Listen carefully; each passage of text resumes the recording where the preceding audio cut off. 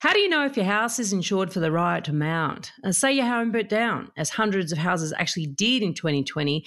Would your insurance cover be enough to replace it? Here's a bigger question. What is the extent of underinsurance in Australia? We have the answer today, and it's going to shock you. I mean, there are people still living in camper trailers and caravans and tents from the fires of last Christmas, a year later, because they still aren't able to get a full assessment on their property. So if we're now adding 30 months before you're back into your home, what would it cost then? Welcome to The Elephant in the Room. This is the podcast where we love to talk about the big things in property that never usually get talked about. I'm Veronica Morgan, real estate agent, buyer's agent, co-host of Foxtel's Location Australia, and author of Auction Ready. And I'm Chris Bates, mortgage broker. Before we get started, I need to let you know that nothing we say on here can be taken as personal advice. We always recommend you engage the services of a professional. Don't forget that you can access the transcript for this episode on the website, as well as download our free full or forecaster report, Which Experts Can You Trust to Get It Right? theelephantintheroom.com.au.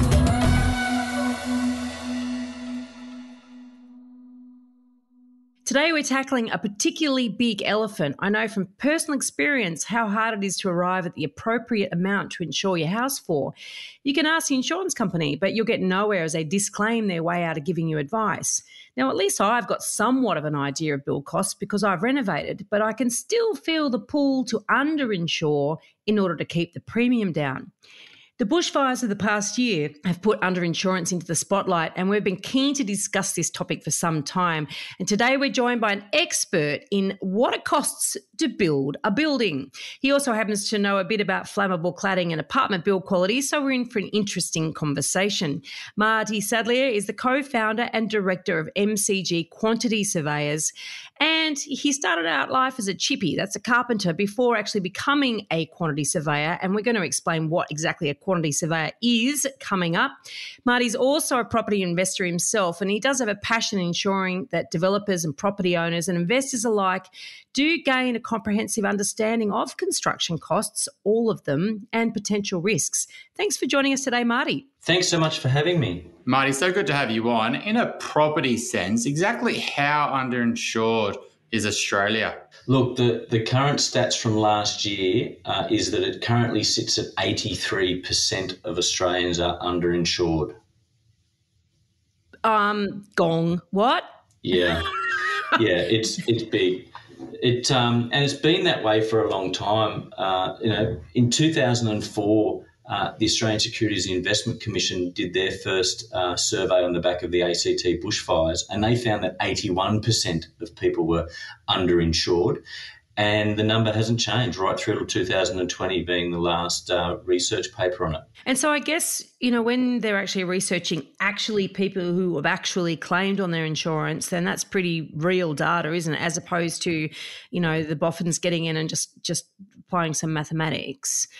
81% actually lost their houses and didn't have enough money to cover. Yeah, that's right. And I think the real alarm bells for me is that that number is massive. Like if you're comparing that to anything else in society, if something was at 83%, it's well past epidemic, pandemic, everything's sort of at a loss. Now, there's an attitude of if it's not broke, on that, we'd actually have herd immunity if we had 81% of people. Correct. That is significant. Yeah, and it's staggering that, the crazy number I haven't even actually said yet, and that is that the ABS last year came out on the back of census and different surveys that 1.8 million Australians don't have house or contents insurance at all. That's 23% of Australian homes don't have property insurance at all. Now,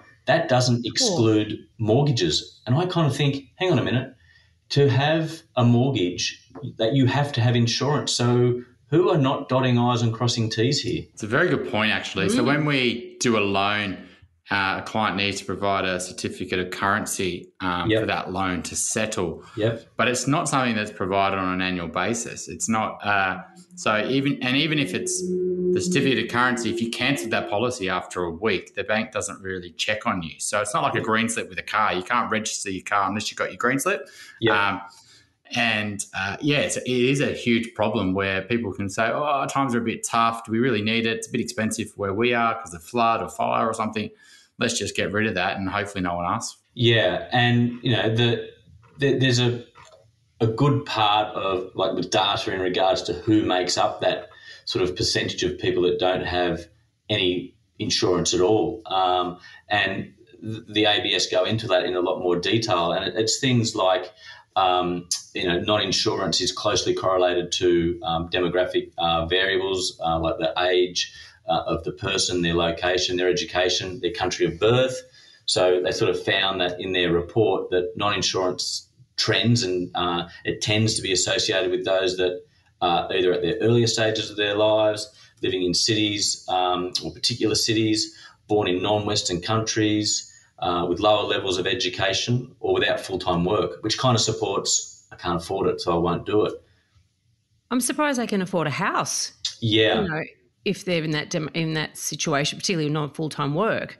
Yeah. It's rather alarming. They certainly can't afford to have it burned down. Well, and I guess that's kind of the point for me, that it's potentially the people that are the most vulnerable that don't have it.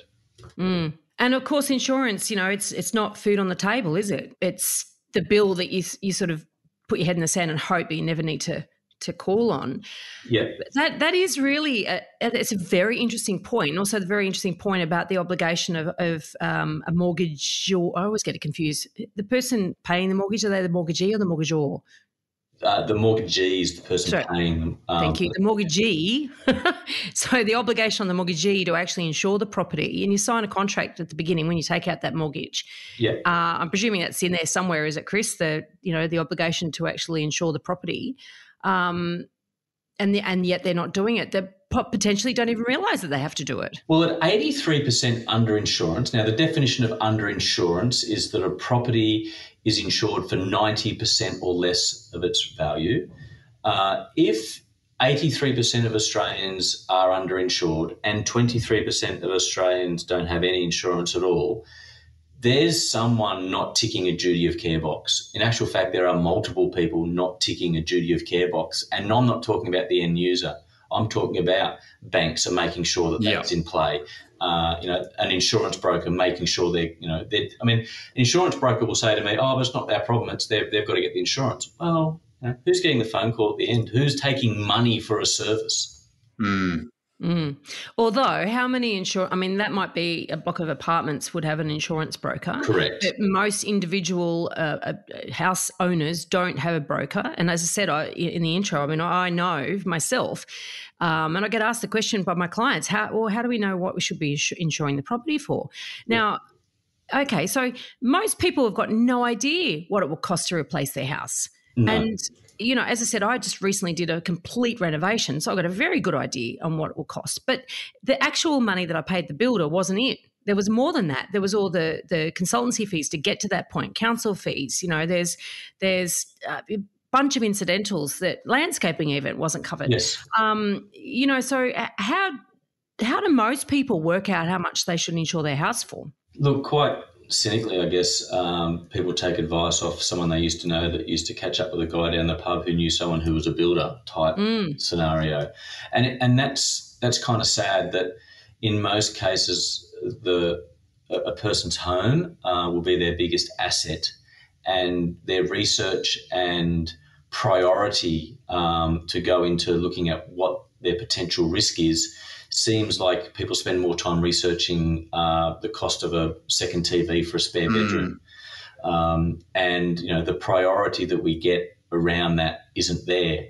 And I guess that's the insurance world. They have a bad name. We're paying. It's not going to happen to me, like the whole, illness type scenario. And it's very scary that people just take the advice of someone or they do a quick search or read a paper and go, oh, I can build a new project home for X amount, that'll do. But there's so much missing from that. There's just so much missing from that. So I think a lot of people come up with the amount for what they need to insure by is what the bank obligates them to insure. So, if, for example, you buy a place at, say, 1.5 million, they may value the land at, say, 900 and say that the house is or the building's worth 600. So, but that valuation's done pretty quick. It's done maybe in 20 or 30 minutes, if that, going to someone's house.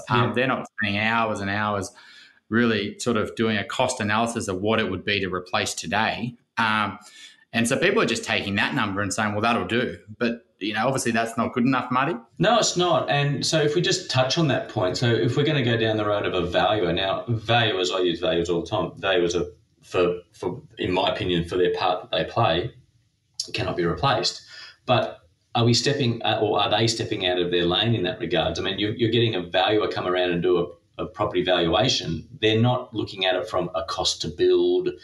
They're looking at it from a sales valuation point of view. So we know that valuers do replacement cost estimates on properties, but they'll have a disclaimer in their report saying we can't stand by this, use the services of a quantity surveyor.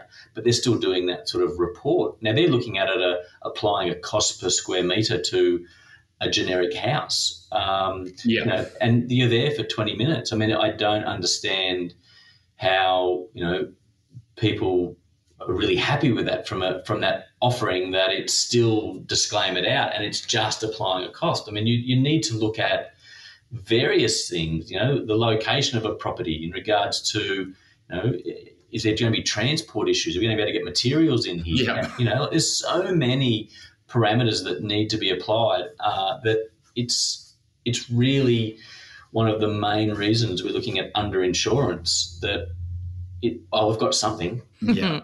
So you should be going more, though, than less, though. Obviously, it's a cost, but, building prices change dramatically year to year. Yeah, they do. I mean, we've seen that in recent, previous years, with, steel prices, exponentially change in Australia virtually overnight, sort of went up hundreds of % dearer. And then, suddenly steel was then coming in from India, or just changes in world markets. You'll see certain materials change, and with innovation, so you'll start to see new building products come onto the market that then for a little while, you may pay for that because there's not much competition from an installer's point of view. Yeah. People need to learn the product, so there are different things why things change.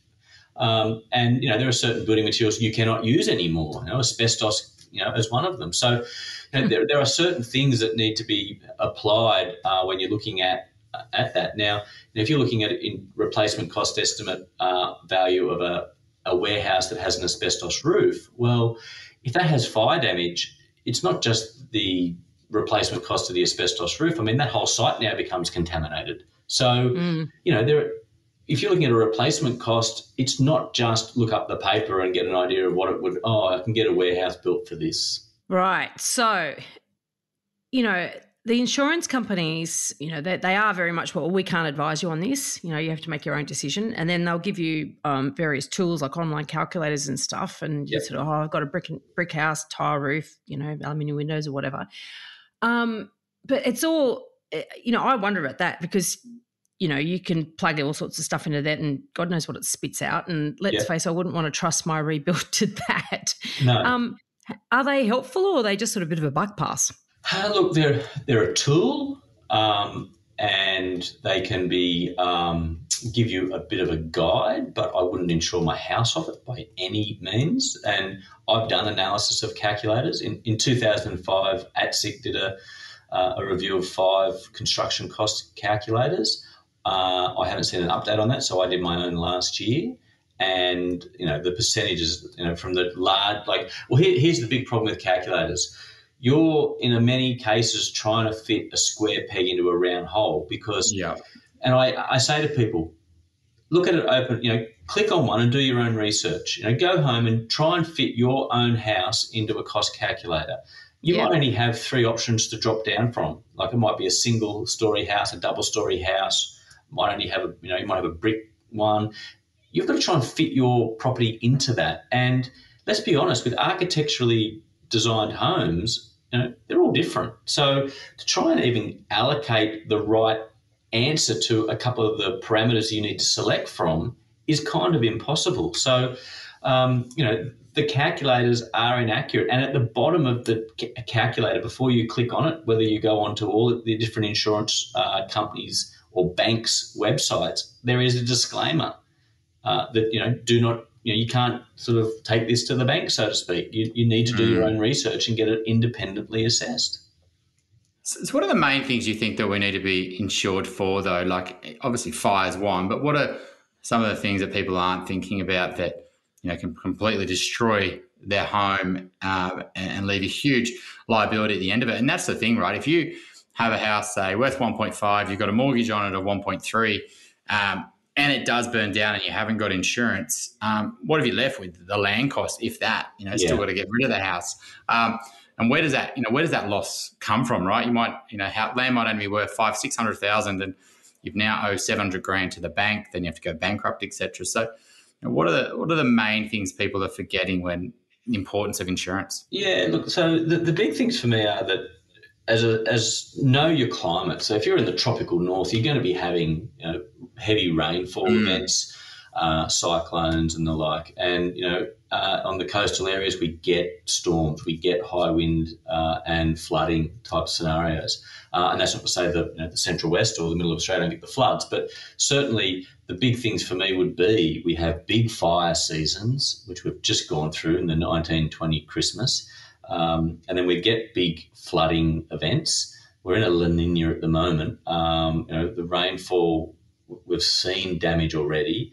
And then we have our alpine areas where we have snowfalls. But then you could have electrical fault.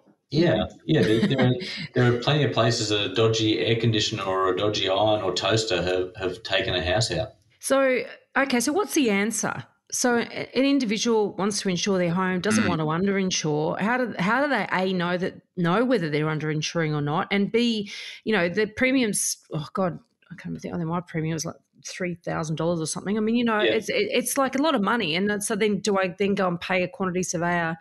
What do you charge? Yeah, so $1,000 or something. Yeah, how does it work? We do it at $600 plus GST, and we go out to the site and we'll do an assessment, and we get the plans, and we'll go through the whole kit and caboodle on that. And I'm sort of joking about that, to be quite frank. I didn't actually know you offered that as a service. Yeah. Well, because I guess the thing for us is that there is more than just the construction value that you need to sort of be insured for. That's only really part of the puzzle.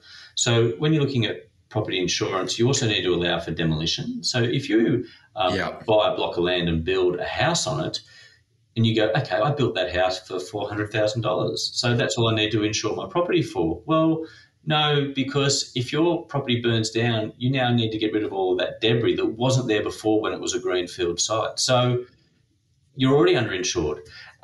The other thing is that you need to allow for all of the consultants and all of the different soft costs that come along with that, with going back through councils and getting development approvals and planning approvals and the engineering that you may not have paid if you did it as a project home the first time. There might have been some sort of cost sharing there. The other side of that too is that you also have to allow for cost escalations. So if you build a house today and it burns down tomorrow, you then have to allow for what other construction materials and labour going to cost in the future, because we're not clicking our fingers and a house erects itself tomorrow.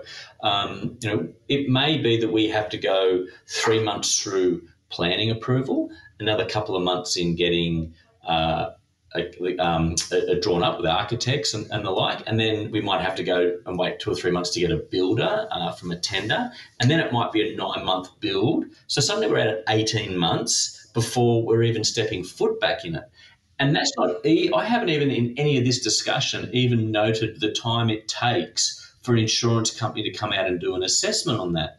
I mean, there are people still living in camper trailers and caravans and tents from the fires of last Christmas, a year later, because they still aren't able to get a full assessment on their property.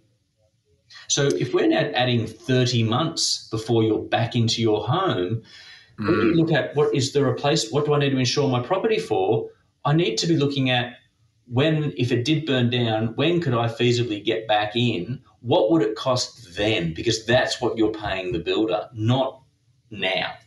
Is there any, I don't know actually the answer to this, is there any limits on how much you can insure your home for? Let's say you are being super conservative and you say it's worth 600, but you want to insure it for $1 million. Will insurers still allow you to sort of go that much above what it potentially costs? Yeah, they will. I mean, they would probably be wanting to ask the question why, and then hopefully they would be saying you need to get it independently done because they want to cover that risk. So there they go. Because I'm going to burn my house down and I want to get a better one. Yeah, fire sale.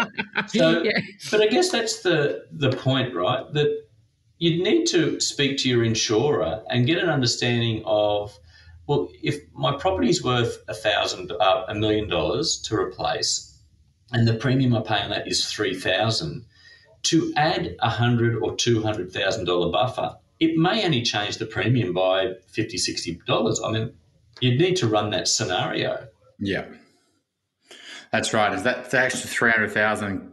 Can make a huge difference. As we use that example where if your property is worth $1 million and you only insure it for 80% of its value, so you only insure it for $800,000, and then it burns down, the insurance company will say, hang on, you're underinsured. You were only prepared to cover the loss at 80%, so we're only going to pay you 80% of what you were prepared to insure it for. So you're now only going to get paid 80% of the $800,000. So now you're already a few $100,000 short of what you are going to get. What was the net benefit in that if you had just been paying an extra $20 on your premium or an extra $50 or $100 on your premium per year as a risk factor? Like you might have been able to, in that instance, get another 20 years of payments and be, I mean, it just doesn't make sense. But are you seriously saying though that if the insurance company says, well, actually, you've deliberately underinsured, so we're going to deliberately undercover you? Yeah, there are a couple of different scenarios there. There are two main insurance policies in Australia, which is the total replacement value, and the other policy is usually the sums insured. So the sums insured is where you agree on a value, so you come up with that value. The total replacement is that they will cover whatever the total replacement cost is on a property. However, that is based on them building something similar to what you had. You don't have the input on that. So if you had a 4-bedroom brick home before, they're just going to build a 4-bedroom brick home. They're not necessarily building it to what you want, how you need it, what it actually was before. They're just going to give you just the carpet, standard build it. They don't have to worry about doing the exact like for like. So I mean, we've got a huge growing portion of multi-dwellings, townhouses, apartments, etc., and less and less detached homes as a percentage every year. Yeah. Are these issues just as prevalent in that space? When you buy into a strata building, you check that the strata's got the insurance, but not many people would go and say, is that enough for the building? Yeah. Are these problems even worse or slightly better? Yeah, there would be an argument. I haven't got the exact data on that, but the argument that we hear back from brokers is that it's potentially worse because what you have in that scenario, yes, it's mandated that they need to get it done. So that's great that it's mandatory that they have to have it. But the issue you have there is that you say a unit block of 50 people also then have 50 people's opinions on what they believe it should be insured for. So, yes, you get an independent person, but that then needs to be voted at an AGM. People need to agree on it. You then have a mix of owner-occupiers and investors, people who want to spend money on something and they don't. So, there is a real issue with that. And we've only seen in recent years Opal Tower and Mascot Tower and the defects that come in these buildings that, you need. It's not just in that event going to be, a storm coverage. You could be looking at, defects or whatever it might be in a building or fire systems failing or waterproofing failing that you'd be calling on your insurance other than just, for those storm events on a house. So you're saying that Mascot Towers, and I'm presuming you're not privy to actually the terms of their insurance policy, but are you saying that potentially a defect like that occurred 12 years after the construction was done could be covered by insurance? Well, that's the big argument that's going on at the moment of whether the insurance company is going to cover it, because they would be fighting that it may have been malpracticed by someone, whether it be engineering or building. Those people don't exist anymore. So there are plenty of horror stories of, if we're going to beat up on insurance today, that if they can get out of it, they will, which is probably a little bit unfair in that instance. But if they don't have to pay out and be liable to replace a whole building because someone has done something at fault, well, why wouldn't you be getting that? But the problem would be that is that party, is that beneficial to the owner, because that party could just declare bankruptcy and you're still at a loss of not having anything to replace. Well, that's the thing, isn't it? Look, I mean, back to how apartment buildings and strata buildings insure, I read so many strata reports, and basically one of the things I look at is, okay, is insurance current, and what are they, what's the building insured for? When's the most recent valuation? And, have they increased it since then? How often do they get it done, et cetera, et cetera? And you're right, at AGMs, they vote whether they're going to get another valuation or not. And even then, the valuer is doing it, not a quantity surveyor. Yes. And then, if they increase it, it's a bit, lick a finger and stick it in the air and go, I don't know, is it CPI? What do we put it up by? It's all very sort of arbitrary and very much hopeful, and even when we're looking at them, we think, well, we just got to hope the valuer knew what they were doing. Yeah, that's right. And you're putting your trust in other people in that instance, and that's not necessarily always the best way to do it. I did a webinar recently with about 30 insurance brokers, and I asked them, when it comes to property insurance, who do you, when an owner comes to you and says, I've got a property, I want to make sure it's insured properly, what do you do? And we found there were 5 main buckets that insurance brokers fell into, and they sort of said, use a value, use a quantity surveyor, use an online calculator, just add 3 or 5% CPI to last year's cover, or not my problem, based on, you've got to come up with that yourself. Yeah. And they're the broker. Like, if you can't turn to your broker to get some more valuable information, there's something seriously wrong. Yeah, that's right. And, the percentages in that didn't really fill you with much confidence. It was, it's up to them. Or a good portion of that was just adding 3 or 5% to the previous sort of value. I mean, I had an instance where a fairly good friend of mine, a valuer, rang me the other day and left a voicemail on my phone, and I had to ring him back, and I've kept it because it just tickles my fancy. He said, I'm just doing a report for someone it was a big unit building, and they're after a replacement cost. Really not sure what I should be putting on that. Can you give me a bit of an idea of a cost per square metre so I can wrap it up? Now, that to me sort of says where we're at as an industry, and why we're at 83% underinsurance. And I personally, I can't blame the valuer here too much, because the reality is what they're getting paid for by the bank, and the competition that they have to, hence why they have to charge so little, is only allowing them to have so much time. And they've also got another appointment in 25 minutes that they need to get to run a profitable business. And so the value, unfortunately, is got his hands tied, because they've only they can't run a profitable business unless they do it fast. It comes back to our first point before, that there's someone here that hasn't ticked the duty of care. If a bank is driving someone's price down so much that that's what you're now getting, where's the duty of care? So is the second part of that argument then, from a financier's point of view, that as long as the insurance cover covers what the payout is, that we're happy? So does that then mean if I buy $1 million house, I pay it down for 10 years and it's now only worth $500 that I have to pay the bank out? If I provide them with an insurance policy that covers $500, which is inadequately insured, that they're happy because if it burns down, their components covered? So they're only. At what point are we really trying to fix underinsurance if we're still at 83%? There must be scenarios like this happening. I'm sure there are.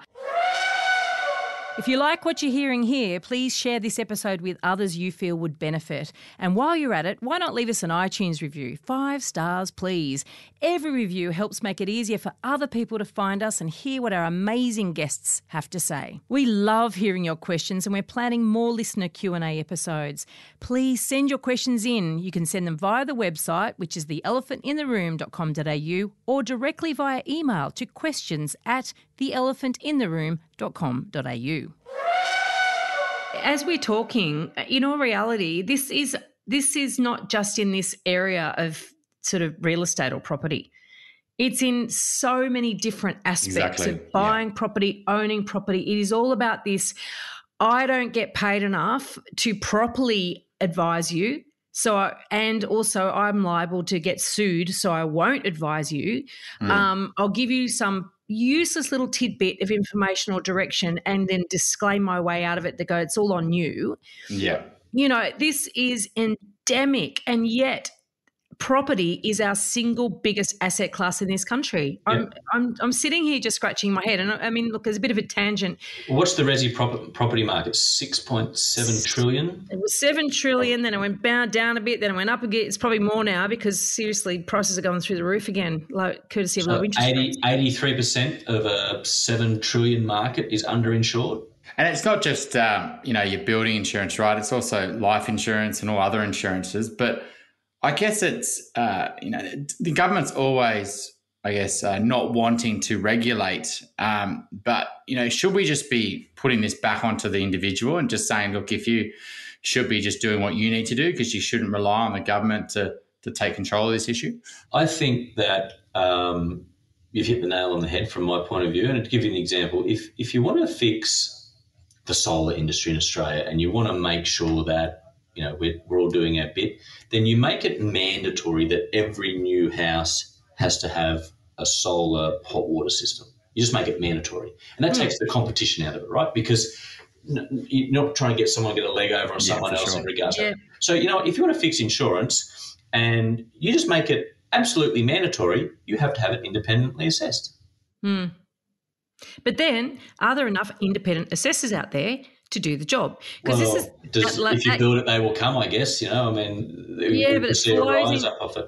It flows in, and this is complicated because, of course, it flows into the next thing, which is basically, you've got underqualified people then assessing and giving advice. You know what I mean? So it's complicated. Yes, it is, and that's when you come back to what you're saying before, that then you have competition where you have a pop-up that is driving the price down, or and suddenly it's going to bring those different sort of people out of the woodwork. You see that with when the government of the day said, let's do the whole roof insurance scheme, and suddenly you had people jumping up that weren't qualified going in and getting killed. Yeah. So it definitely happens when you do big rollouts like that. But crazy industries. There's an argument. Jump in, that's a problem too. Yeah, but I just don't know whether people have really rationally sat down and have thought, what, everyone likes a tap on the shoulder, but do I really want to get a tap on the shoulder from an insurance company while I'm still watching the smoke rise off my property saying, by the way, you're going to have to chip in 200, you're short? It's a really good point, because we refer our clients to a general insurance broker for home and contents insurance, and they go to the market and figure out who do they use.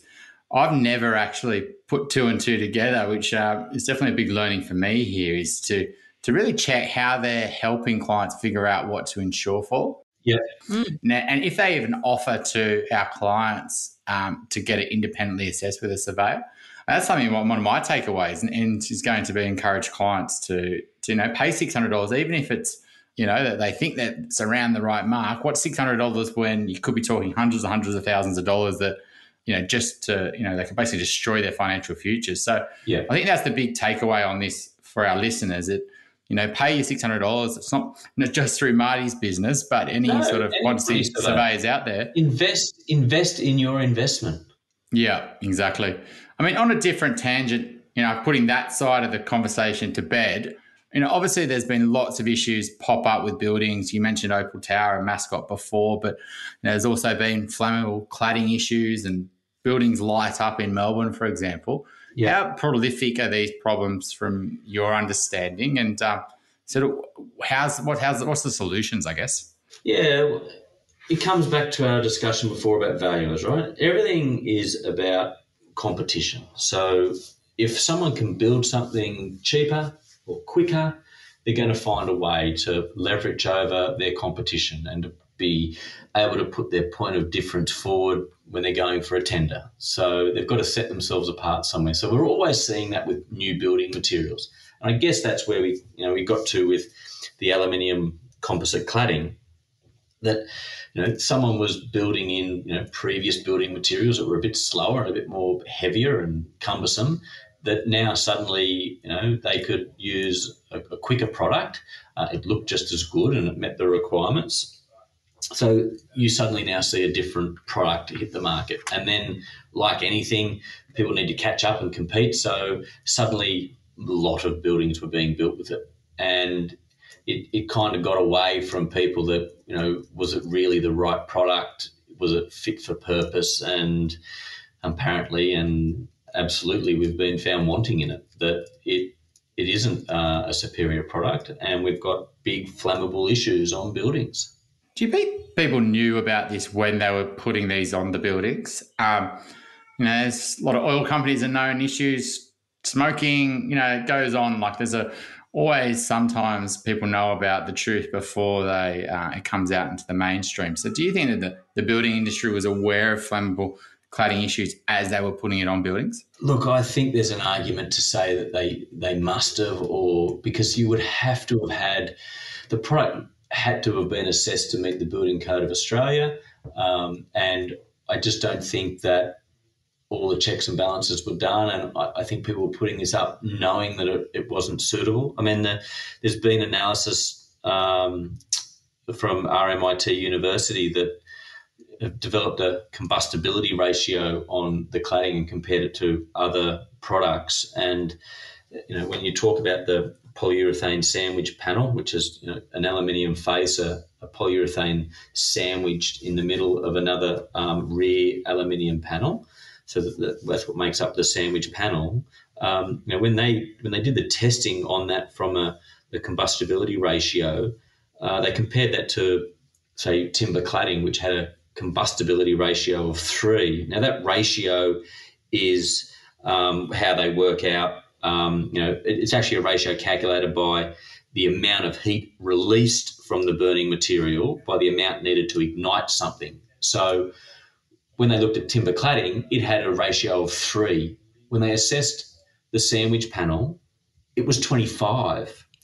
Wow. Which just basically meant that when it gets hot, so why it spreads so dramatically and so quickly, which we saw in London in the Grenfell Tower, is that when you have, say, timber on a building, it tends to burn in the direction of wind or a direction up, whereas with the cladding, it melts, so it drips down, and because it's at a combustibility ratio of 25 times, so it heats up 25 times greater than it needs to ignite itself, just by something hot dripping down, ignites. So it went up with wind in the cavity, it lights below because it drips down, and it goes sideways because the aluminium front and back heat up to 25 times what it takes to ignite the middle, so it just ignites.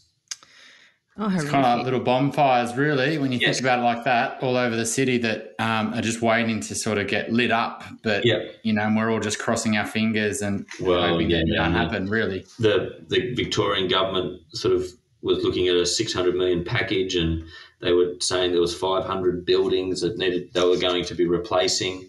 Within a 4-month period to, about the 5th of July of that year, they had already, the task force who went out to audit these buildings had already had a list of, 2,200 odd buildings, and the government was going to be replacing 500 of them. And of that 2,200 buildings that had the flammable cladding in it, nearly 900, it was about 860 odd of those buildings were actually classified at moderate to high risk. And this is going to be the billions to replace, not 600 million. Is there still materials that builders are using today that, I mean, might not be using flammable cladding or asbestos or other things, but, from your understanding, is there sort of materials that, builders are still using today? Maybe it's wiring, maybe it's, I don't know. Yeah, there definitely is, and it's happening all the time. So there are different papers that come out, each month or each year that sort of outline, issues. Last year there was electrical wiring where there was a lot of homes had to be rewired because they were found that the insulation on the wiring wasn't, I think it was like imported. And that would have been a cost-cutting exercise. I can buy my wiring from Australia that meets all the requirements and is, for all intensive purposes, pretty bulletproof, and that is $5 a linear metre. Well, no, I'll just get it from China or somewhere else that is far less, and I'm now still competing at the same price point, but my overhead is a lot less. So, and what happens? You've then got the reworks. Well, then this is an enormous amount of trust too, because let's face it, if you get a property renovated or built, you're trusting that builder is actually choosing, or developer or whoever, is actually choosing the right materials, aren't you? Yeah. But what you walk past, you accept. So as a consumer, we do that to ourselves too, because we then try and screw the Sparky down and say, hey, my other quote was half of what yours was. Yeah, it's so true. And then we go with that cheaper version. I mean, we've done it. We're doing it to ourselves all the time. But it's also, yes, we do it to ourselves, but it's the uneducated consumer, isn't it? Yes. It's the idea of being price-driven. It's the idea of not being properly informed as to really what you are choosing. And this is rife, as I said earlier. I mean, it's rife across, it's throughout property in various guises, various aspects of it. Just sort of on that sort of another thing that I wanted to ask you about on the insurance side of things as well. I know this is sort of into defects, but buildings depreciate, right? Yes. So it sort of feels a bit weird that, there's one way of thinking about, the value is in the land and the building depreciates and you can actually get tax deductions on the depreciation of it, et cetera, et cetera, et cetera. But if it all burnt down, you don't want to be insuring it for the depreciated value because then you won't be able to replace it. Correct. So therefore you have to think with two different ways or two different lenses in terms of what buildings cost to build. Then you get, and Chris touched on it before, was saying, can you overinsure so you can, potentially replace it with a better building, which is sort of cool idea, I guess, but especially if the cost isn't so massive. And in that instance, you wouldn't get the extra money. I mean, you'd have to upgrade, but you couldn't go and build a 10-story or 10-bedroom home if you had insured it as a 4-bedroom home. No, but if, say, I had a modest clad building and I decided I wanted to have actually an architect designed concrete bunker built instead, could you feasibly, which is also 4 bedrooms, could you feasibly do that? Yeah, you feasibly could, and potentially also make a current affair, which would be wonderful. But I mean, that would just come out in the auditing purposes, I guess, and scenarios that they would do. But the reality is, yes, you can. But and then sort of applying the sort of same sort of thinking in a way to build defects and build quality of new property, and what we walk past and what we demand is that, fundamentally we are all trying to screw down the cost of everything. Yeah. And so then we are our own worst enemy, right? And so in an apartment building, if you aren't paying for that quality, the different design, the different materials, the workmanship, the actual, there's a premium involved in that. Are you potentially setting yourself up for bigger problems in the defects area? I mean, do they go? Is there a correlation? Yes, and you nailed it when you said setting. Are you setting yourself up for failure? Because for me, the word setting you up is at the start of a job. And Deakin University and Griffith University did a joint report on defects in buildings, in residential buildings. And they found that 50 to 60% of all building defects were attributed to the design stage. So people were cutting corners at the design stage, so you're setting yourself up for failure later on. So that's, I guess, also a sign of the fact that a lot of people will get the bare minimum from plans done from their architect. Well, council only need X amount for this to be approved or whatever it might be.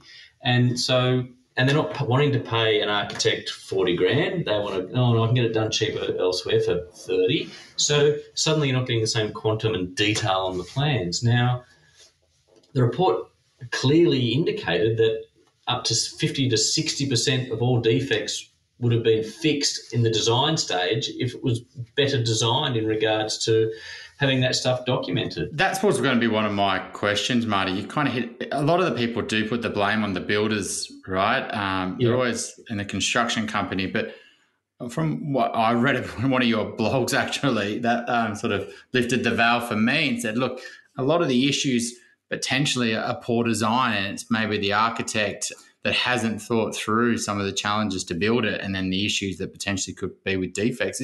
Is that sort of what you're saying there? Yeah, because people, and it may not just be the architect hasn't thought of it, it could also be their scope that, hang on a minute, you're going to be too dear, just do the bare minimum. Or you are too dear, I'm going to go with a draftsman.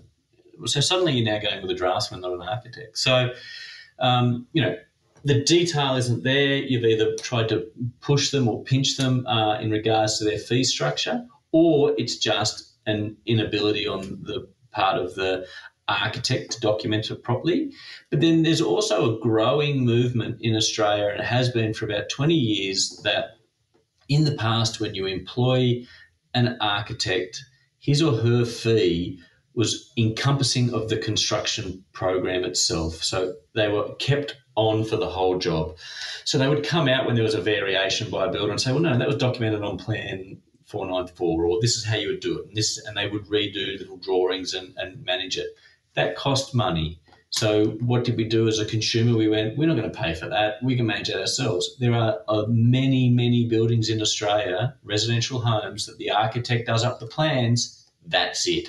Hand the plans over to the builder, and it's now the builder to go away. Because, we've saved money. We don't need that architect. So they've never been able to do that additional drawing to help detail how that head beam should tie into the roof to avoid water. This is interesting, actually, because, for starters, we interviewed Dr. Nicole Johnston, who's one of the co-author of that report you mentioned earlier, and back in episode 113. So if you want to go back and hear that, listen to Nicole and explaining all about that whole report about defects, then please do so. On the actual, the working together of an architect and a builder. Now, for starters, if you're buying a project home, that's not the way it works. You're buying a project home, you're buying a package, and basically it's like a factory, it's like a manufacturing plant. Yep. But if you are having an architect design your home, and I've done 3 lots of renovations with architects, and it's been the experience has been different each time. And the one I'm in at the moment, for instance, I didn't get my architect to manage the process, but that's partly because of the relationship I have with my builder, and also I know that my builder will go to the architect, throughout. But I did have water problems, and which the builder has come back and we've worked through processes. But part of the reason that I had water problems is because the way at which the council regulations forced the house to be built meant that all the water, and then of course it was built and designed and built in a drought. And then El Nino broke literally a week before I moved in, and then we sort of went, whoa, got to fix all this stuff. So and water will find that the course of least resistance, let's face it. So it's been quite good actually just to get this house watertight. But big part of it was the sheer volume of water going into one small part of roof. Yep. But that is, and part and parcel, we go back to actually why it was designed that way. It was designed that way because council made certain requirements. Yep.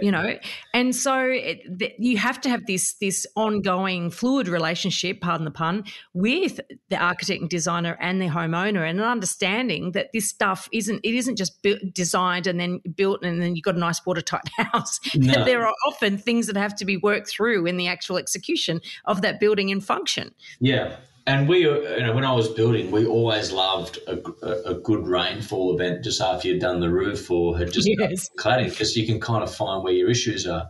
When you're building in perfect conditions, sunny conditions, you don't get that benefit, I guess. But that just also shows that council have put a change or a clause in there that you need to do a certain thing, probably for a height reason or a distance from a fence or whatever it might be, that you have to make that change. That is there a flow-on effect that, okay, or a duty of care that, okay, there's a change, architect, what are the ramifications of that change?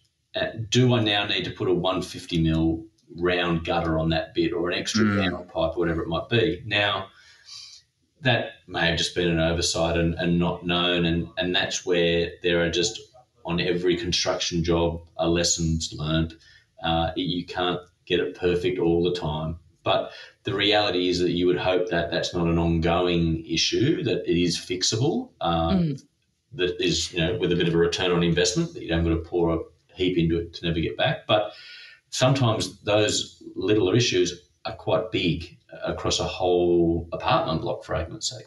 Yeah, and it also comes back to the willingness of the builder to come back. Yeah. And so, I didn't screw the deal. I didn't leave not enough in it so that there's nothing in it for my builder to make sure. And my builder's been fantastic. I've recommended them to loads of people, very much because of this. There's been in any building, there's going to be, and it depends on your definition of defect as well. It's the willingness to come back. So, and I think what is important though, what you're talking about though, is that they do start at the design phase. If there's a problem there, and you've got builders that just build without questioning and don't sort of challenge or go, oh, if you do this, you know what I mean? So it's a collaborative exercise in order to actually get it right, because the builder has certain expertise that the architect doesn't, you know what I mean? So together it's getting the better outcome. But it's an approach too, right? So if you were looking to employ someone in your office, you might say to them in the interview, take me through an example of how you problem solve something or how you manage conflict or whatever it might be. We don't seem to go through that same process when we're interviewing a builder. We've got 3 builders sitting in front of us. We've got 3 different tenders, and we're saying, who can do it? Oh, you can do it cheaper. Why can't you match their price? And we fixate on cost, right? I ask builders, okay, take me through your defects on your last job. And they instantly put up a brick wall. Oh, we don't have defects. We're quality builders, blah, blah. I'm like, yeah, okay, no worries. We'll get past the chest puffing up exercise, and then we'll actually say, let's have a discussion about it. This is not a bad thing.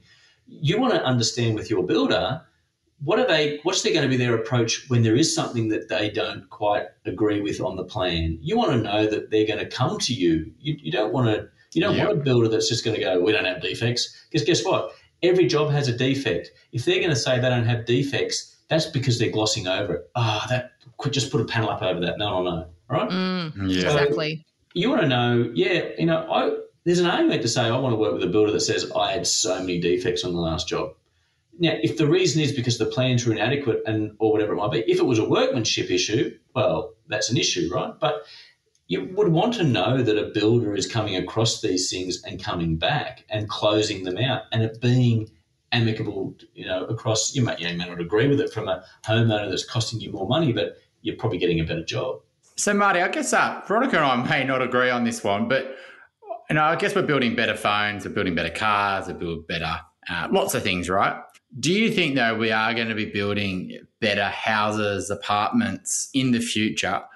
Or do you take the other view that ultimately there's way too many conflicts, it's about fast and furious, make a profit, get in, make your money, like from a development point of view, and ultimately if this was 2040, we'll be saying the exact same things but just a different version of them? I think that there will always be different versions of things just because of trial and error and new things that come out. But as a consumer, we need to hold everything we do to account, that if we want to get a quality product, then you have to understand there's a difference. Now, I know people will say to me, it's all about cost. It's all about cost. And I go, okay, what car do you drive? Oh, I drive a Mercedes. Okay, well, it's not all about cost, right? Because you could have bought a Hyundai.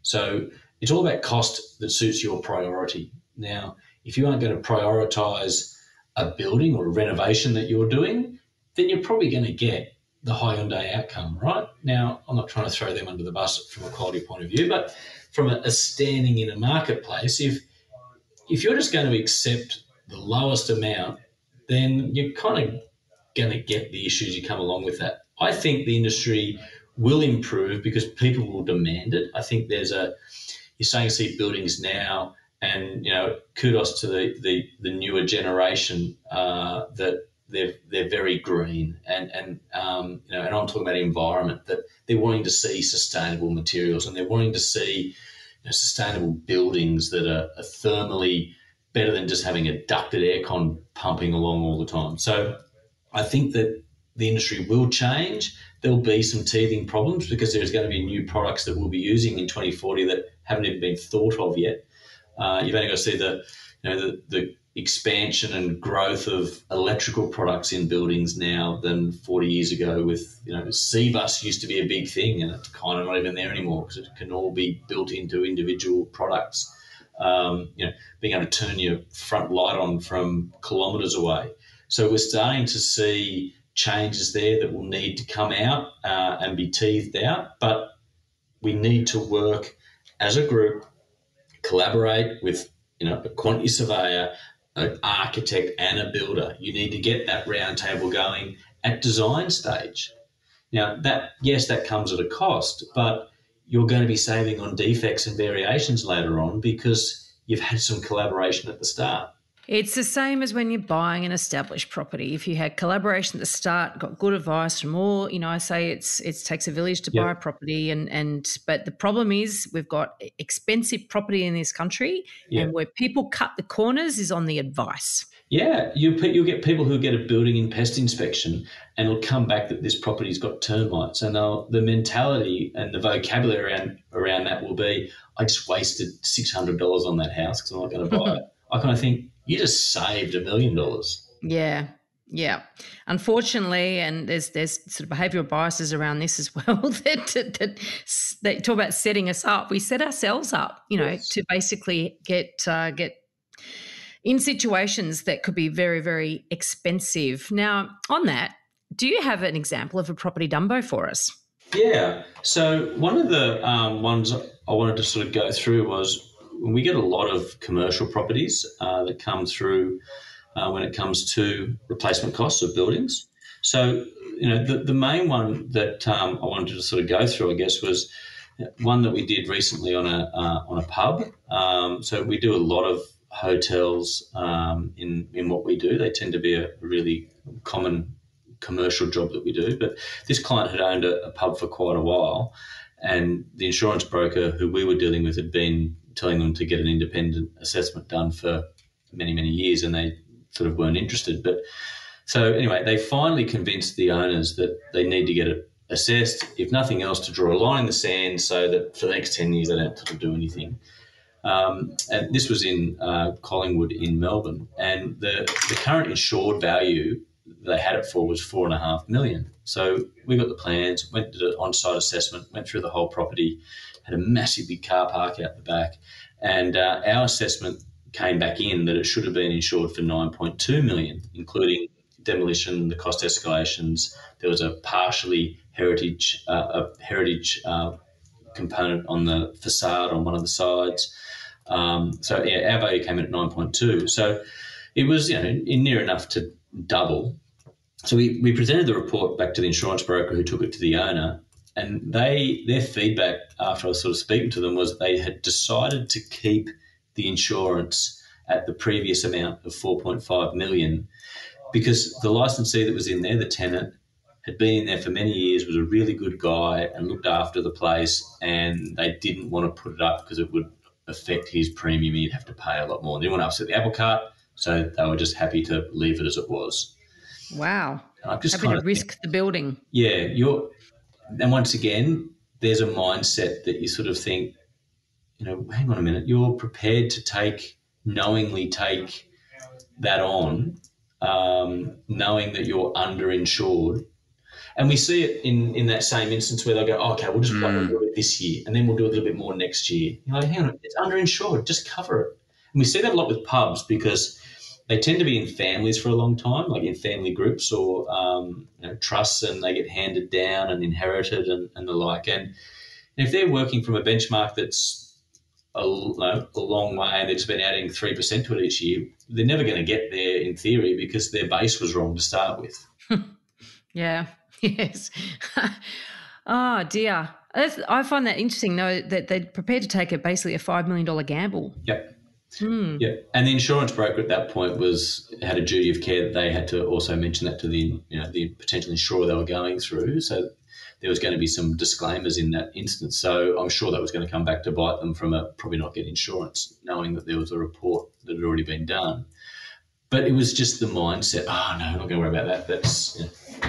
It won't happen. It won't happen. You have to be really unlucky for that to happen. It's been here 60 years already and nothing's happened.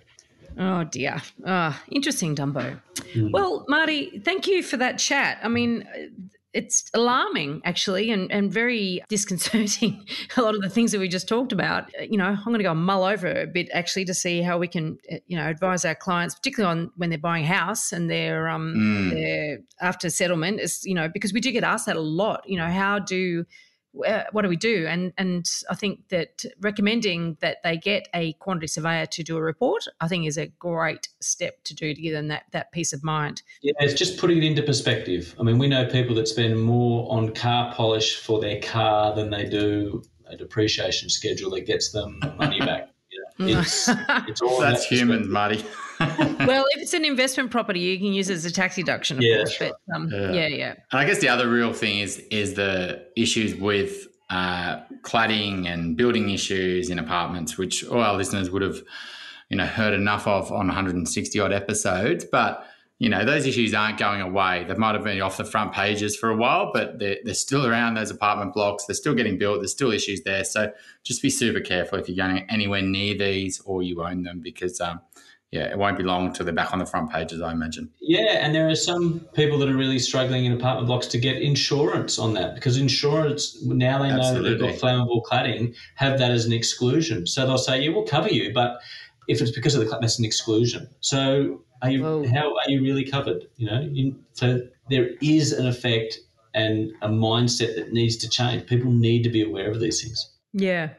No more ostriches. No. Said on the elephant in the room. Thanks again, Marty. Thanks so much for having me. Awesome. Thanks, Marty. We want to make you a better elephant rider, and this week's elephant rider training is... one thing that really came to my mind when Marty was talking, particularly the latter end of that interview, was around the shortcuts that people take when it comes to property decisions. And it's really mind-blowing. We all do it, but it's mind-boggling when you think about the amount of money that we borrow to buy property, the amount of our own personal wealth that is bound up with property, the fact that we live in our homes, and then where would we live if we didn't have a home? These are major decisions, both financially and sort of mental health wise, Yeah. And yet we take so many shortcuts. And so currently, we are beginning of 2021, auction clearance rates. I read the paper today, so we're recording this in February, and read the paper today to say that the clearance rate's highest in 25 years, and close to 90%. And it's when the market is like that and FOMO is at its absolute greatest, and I've heard and seen messages from agents basically gloating that this is FOMO at its best and they're loving it, right? It's so easy to sell anything pretty much at the moment. Yeah. And this is when people take shortcuts. This is when, obviously when you're insuring it's after you bought the property, but even in the actual due diligence before you're buying the property, you can't take shortcuts. And I know someone else is probably going to race you and buy that property before you can actually get your due diligence done. But the reality is that you act in haste and repent at leisure. We have to be careful and extra careful when you've got FOMO going on and when you are under more pressure because of the rising prices and the general sort of frenzy that's out there in the marketplace. And I know that even though I say this, I know that most people still won't slow down and take their time and be careful, but I just have to say it anyway. Yeah, I mean, it's what we're seeing. I drove past an open home on Saturday just in the beaches, and it was actually on a really poor road, and the line out the door, I reckon it was at least 50 long, and this was not a great asset. It's a really, really busy road. and, car quite tight as well. So it's all cars are flying past each other, really narrow road, but busy. And I was just astounded with how big this queue was. And it was like 11:45 or so.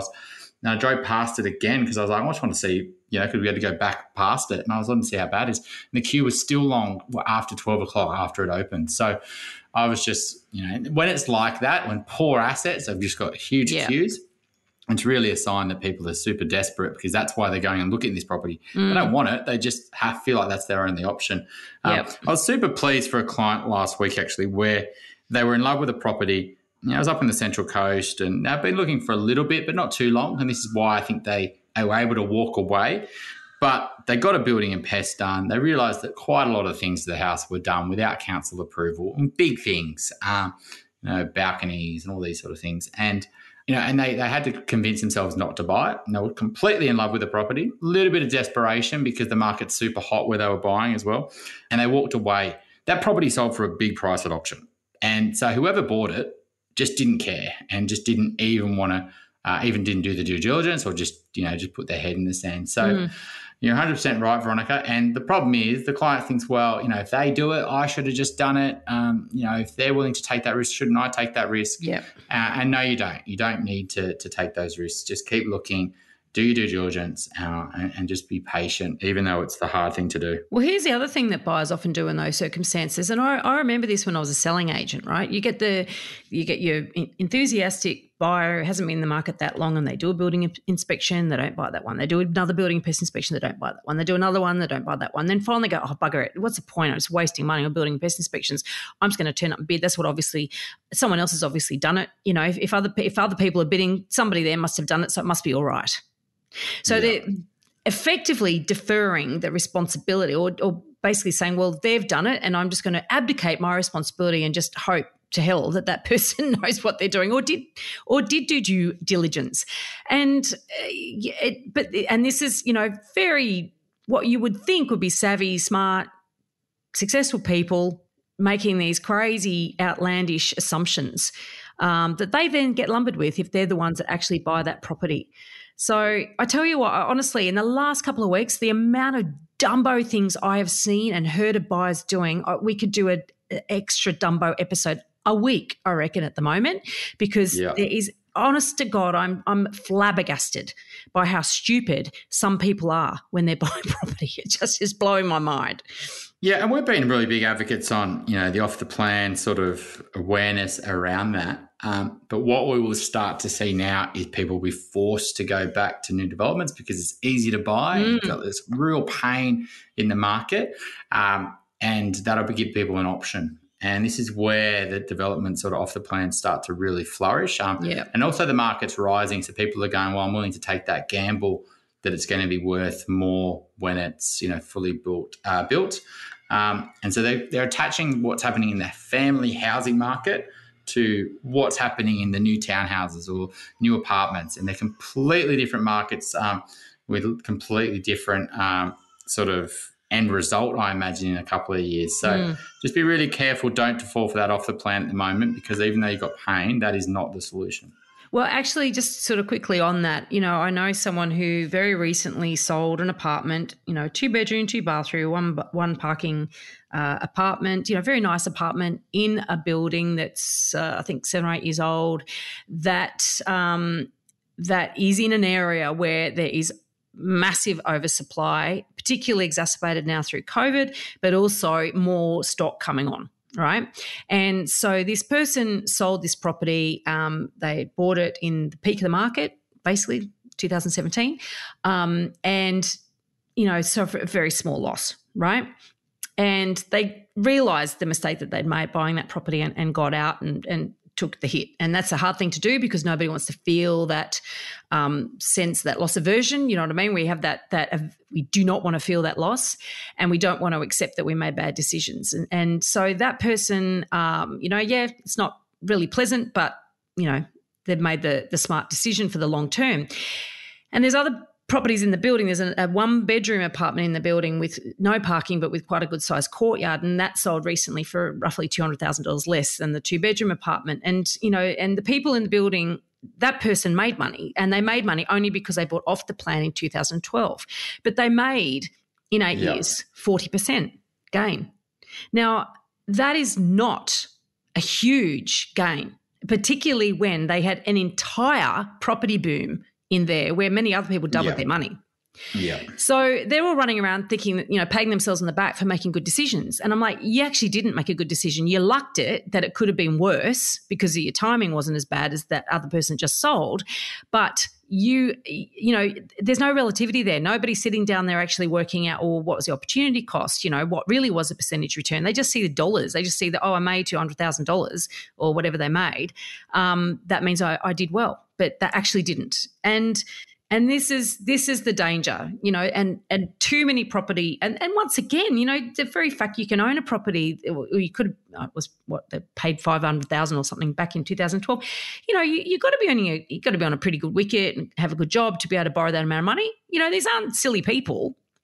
It's just that when you put them, in a property situation, there's very little analytical thought and understanding of really the drivers and really what's going on and really what's a good decision and what's not. Yeah, very true. Please join us for our next episode when we're talking all about commercial property. It's known to be riskier than residential property, but why is that?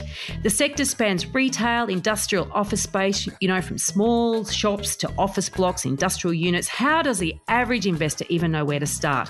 We'll be joined by Steve Police. He's the author of a book called Commercial Property Investing Explained Simply, and he's going to explain a lot of things very simply for us. Please join us. If you're looking to buy your dream home or an investment property in Sydney's inner west, eastern suburbs or North Shore, my team and I can help you buy without regrets.